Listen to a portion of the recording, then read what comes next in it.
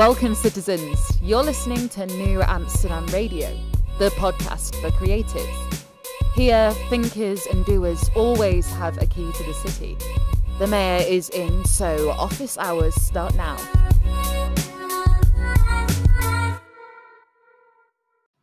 The city is yours. New Amsterdam Radio starts now. Flowbo Voice here in the mayor's office. Okay.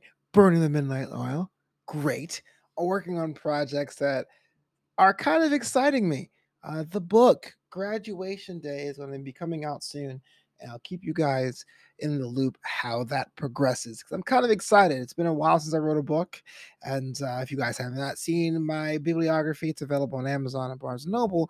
But this is my first memoir, my first nonfiction entry, which is kind of what I like to do. I like to read nonfiction. So it's only a matter of time as I write nonfiction. In fact, on my book club show, which is a program I have exclusively on my Patreon, patreon.com/FlowboBoys. I actually review books.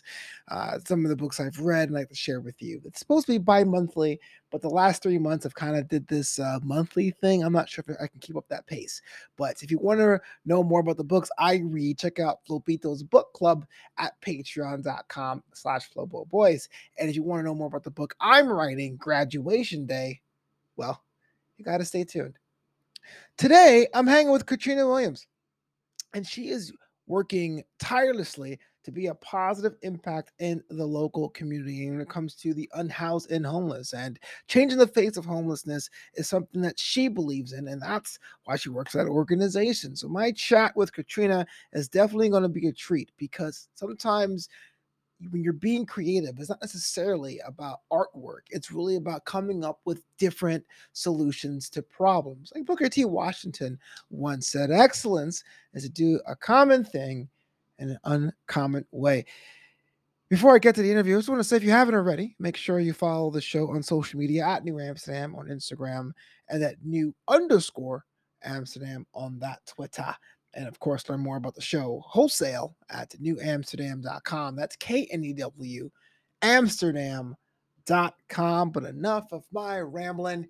Here is my chat with Katrina Williams.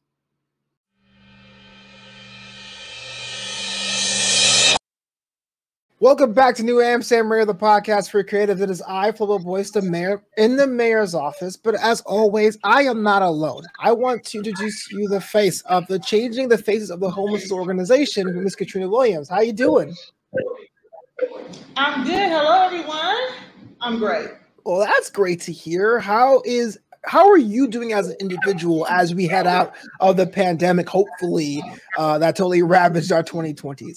Ooh, Flowbo. Come on now. It's been, I think the pandemic has taken a lot out of everyone. We all been going through a process with this thing here, has left a lot broken. So not just the homeless people, but everyone has been dealing with this dynamic of the pandemic. So that's why it's so important about bringing this event. It's not just about housing the homeless. It's really truly about healing. But we go out every week on Mondays. We go out and we do outreach. We hit Skid Row. We hit Venice Beach. We're hitting all the target areas that has encampments or have an issue with homelessness. So if you are receiving GR or you are in the process of getting GR, we can accept you into the program, meaning we take people that don't have income and work with them same income to manage their room and board moving forward. Because what I don't like to do is leave people on the streets who really, really want it, who has a mindset of change, who's ready for a lifestyle change, but don't have the income, don't have the know-how, can't utilize the resources. We take them off the street and we house them and we help them get back on their feet. So really the process is really simple. You ready to change your life? You got a mindset ready to change? Then you're ready for a lifestyle change? We're going to come and get you. That's definitely pretty much it. That's great to hear. And I understand that homelessness or the unhoused is a very prevalent issue in Los Angeles. I know everyone has their own opinions of what should be done and what can be done, but why is our homeless issue such a complex ball of issues we have to work through? Because we're not focusing on the barriers. We're so focused on housing people, that we're not focused on what is the barriers that cause them to become homeless in the first place. So once you meet the resident, the client, the homeless individual where they're at, then you can build a plan to house them successfully and keep them housed. But if we keep ignoring that we got substance abuse issues down on Skid Row, Santa Monica, Venice, you name it, it's everywhere. We got mental illness on Skid Row, Venice, Santa Monica, North Hollywood, you name it, it's everywhere. Until we start meeting people where they're at with realistic resources to meet their realistic needs, we're gonna always battle homelessness. How did the name Changing the Faces of Homeless come about? Was that your idea? Was it the committee's idea? Was it something that was in your brain for a while? How that brought it to the forefront? Changing the Face of Homeless actually is really our housing program. It was something I was just sitting on the side of my bed. The name of our foundation is called New Beginnings Sober Living Foundation. But when I was sitting on the side of my bed, changing the face of homelessness kept ringing in my mind. And I'm like, okay, God, but what is this? What is this? He was like, the housing program. And I was like, okay, there it is. But as we started rolling it out, it made more sense. Changing the faces of homelessness versus the sober living, because a lot of people don't want to do sober living programs because they don't want to do the 12-step. They don't want to have these curfews. They don't want to be treated like they're a patient. So when you have a housing program providing supportive services, they don't get that clinical aspect of it. And I don't blame them, because not everybody needs clinical services. Some people just need supportive services, and that's the difference. It's a big difference. Let's talk about that event on August 28th, the breakthrough event on Skid Row. How did that come about, and what are you aiming to achieve? We're coming out here. So this year, actually, this is our second annual breakthrough event. So I'm very happy about that. Last year, we did this at Echo Park, and we went out to Echo Park. We brought, some live entertainment, but we brought God. That's what the breakthrough is all about. Bringing God, bringing love, bringing services, and being real with the people. So I always tell people when I'm on the streets, I tell my clients, I tell my residents that I keep it real. I always 100, and I give it to you straight up with no chaser. Because I want the people to know I'm coming out there for you. I'm here for you if you want it. So we went out there last year. We took food, we took clothing, but we also introduced our housing program. So that's when Changing the Faces of Homelessness actually came out to the public, was last year in 2020. This year, we're taking it to Skid Row because now we are open, we have beds, and now I am tired and God is tired too. It's time to really come out and start housing people that want to get off the streets and meeting people with their barriers. So bringing services to help people get straight, get clean, get stable on their medications, whether it's mental or medical, so it can pull you off the street. So that's what the breakthrough is all about, breaking through barriers. There is a lot of people that have an idea of how they can help, but they never do. So what was the price for you to make you go, no, wait, we can do something. We will do something. It can be done. Well, I have been a caseworker for over 20 years. So that's what I've been doing. I've been working in the mental health, in the homeless sector of social services since I graduated college. That's something that I love to do.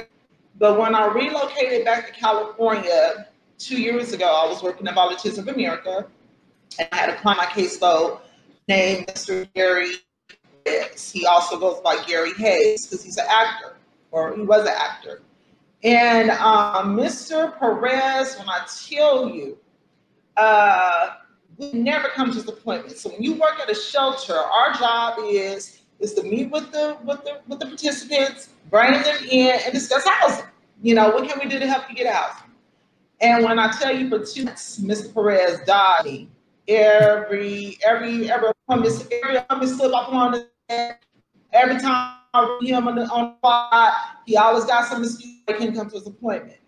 But it was one day I was out there and I was on the quad and I saw him, and he had lost a lot of weight. He wasn't looking well. He was looking ill.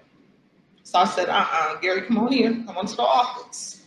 And when he came to the office, I had his file and I said, you know what? I said, Gary, today we're not going to talk about housing. I said, it's off the record. I said, because I am concerned. And I closed that file up on my desk. And I said, because you don't look good.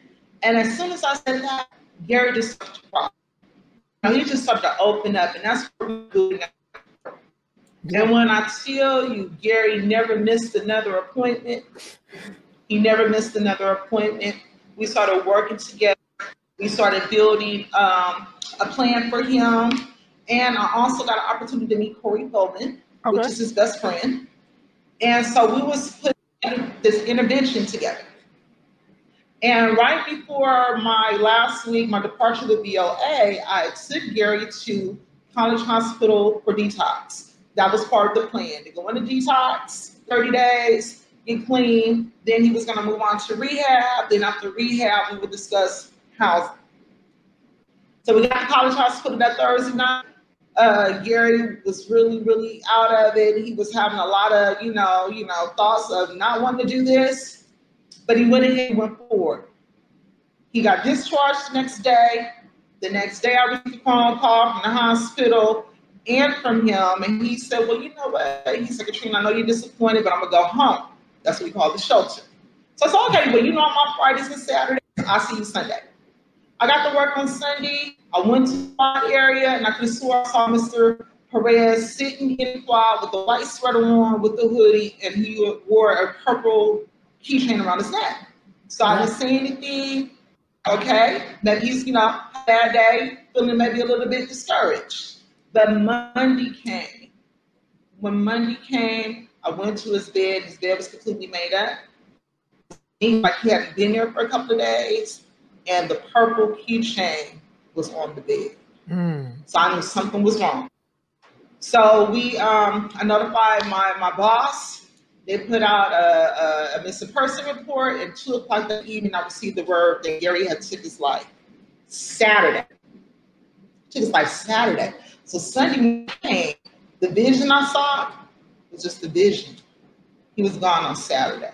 So that made me, from that point on, I went to my boss the same day, and I was like, Mr. Clark, we have to do something. Because Gary had hope. He really wanted to go into recovery. But he was so afraid of coming out of recovery, of returning back to homelessness. And Flobo, he was 100% correct. Because there is no services, and I keep it real. Remember, I said I keep it real, I give it to you straight up with no chaser. There is no services for people who's coming out of rehab, no supportive services, and they come no job. Right? They don't have no income, they have no employment.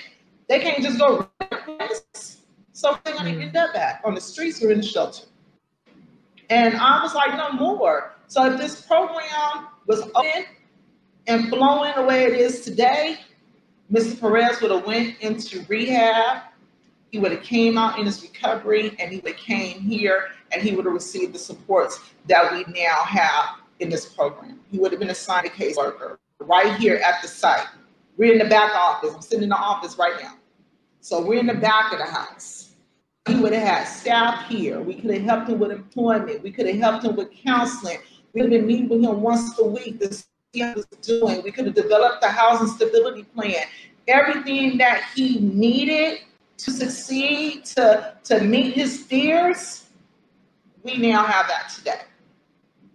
Yeah. So this is huge. This breakthrough event is huge because we're honoring him. His death would not be in vain. We're using Gary's life, his legacy, to help change other people's lives, to empower other people, and to help people understand that you don't always have to stay down. You can always get up if you want it. And how has the reception been about launching this, rolling this out? Has it been kind of seen, if people stepped up and wanted to volunteer? Has there been any challenges?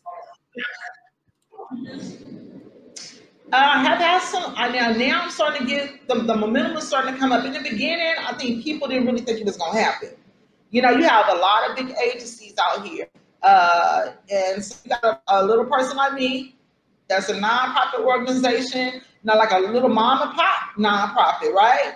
That's coming out here saying, we're coming with the breakthrough, healing and housing. You know, this is a community kingdom building assignment event. They're looking at me like, who the shit? Like, I don't do this. How she gonna do that? But when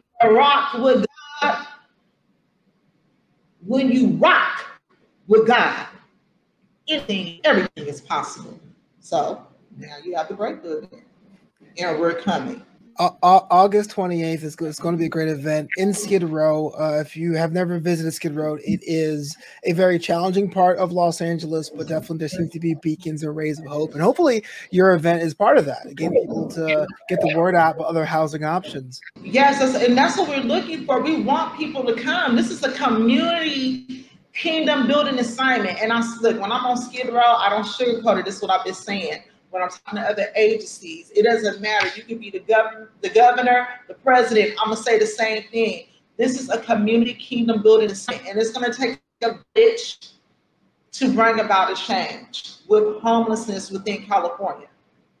You know, this is not just Skid Row. We got Skid Row, Venice, New Hollywood, Santa Monica, San Diego, and take it all the way up to San Francisco.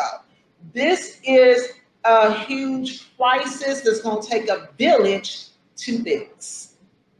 I'm just out here bringing the alarm. I'm just the vessel. Well, I got to ask a question then. As a vessel, how do you refill your cup? How do you not burn out doing so many different aspects of these things? Wow. You know what? Actually, I stay prayed up. I pray a lot. And it's not an easy task. Trust and believe me. Because I'm also was an outreach worker. So when I tell you I've been on the ground, in the trenches, out there riding the buses, in the train, providing services as an outreach worker, okay? It's not easy. And we go home and we have to learn how to turn it off.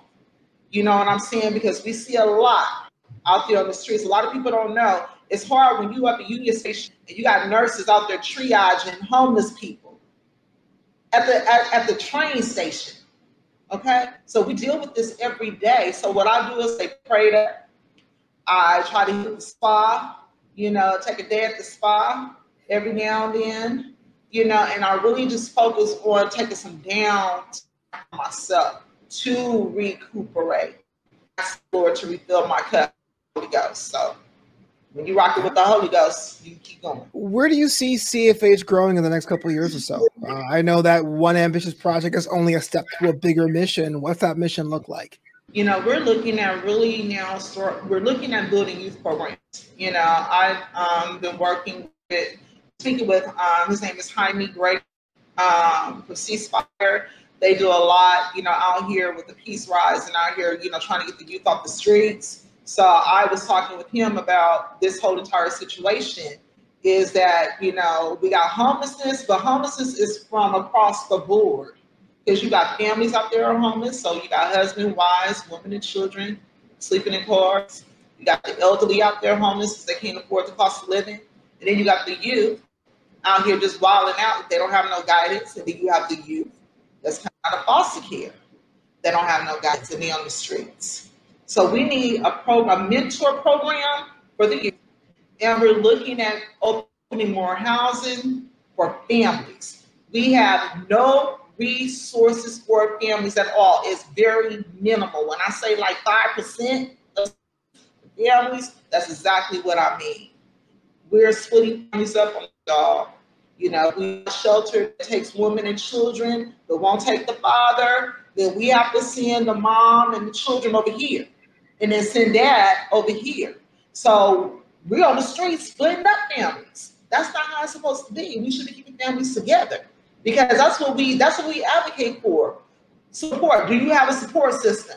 Who's your support system? They're families. But if we split up mom and dad, how is it that we're keeping that person together? So that's where I'm looking CFH. You know, within the next couple of years, is getting more housing open, doing some subsidy with some landlords, getting funding in. This is so important. Getting funding in to subsidize some rental units for families. So family trust, we got families that are working, okay, that are homeless. They got jobs. But if your rent is $3,000 a month and you only bringing in $2,500, how can you afford to rent it? We need subsidy programs to subsidize the rent so we can get these families off the streets. So that's where we're going. Next phase. That's gonna be the next phase. If someone's listening right now and they want to get involved or donate or help out any way they can, how they go about doing that and learning more information about CFH? Okay, well, you can go directly to our website. Our website is www.cfh20201.org. That will give you all the information about our services. It'll also give you, you can actually view our site from our website as well. You'll see testimonials from the residents. You can also donate on the website, and you can also donate via Cash App, NBSLF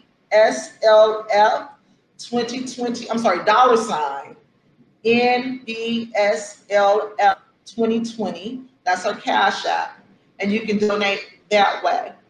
Also, our office is listed on the website. Our office is 2909 South Catalina Street, Los Angeles, California, 9007. We're open Monday through Friday, 9 to 5. So if you want to buy and have a tour, just give us a call. And our number here is 213-338-0130. And give us a call. We'll love to schedule a tour with you and have you come in and take a look at our site, talk about our programs. And if you want to drop off a donation, it can be monetary, it can be food, it can be clothing, we will accept it.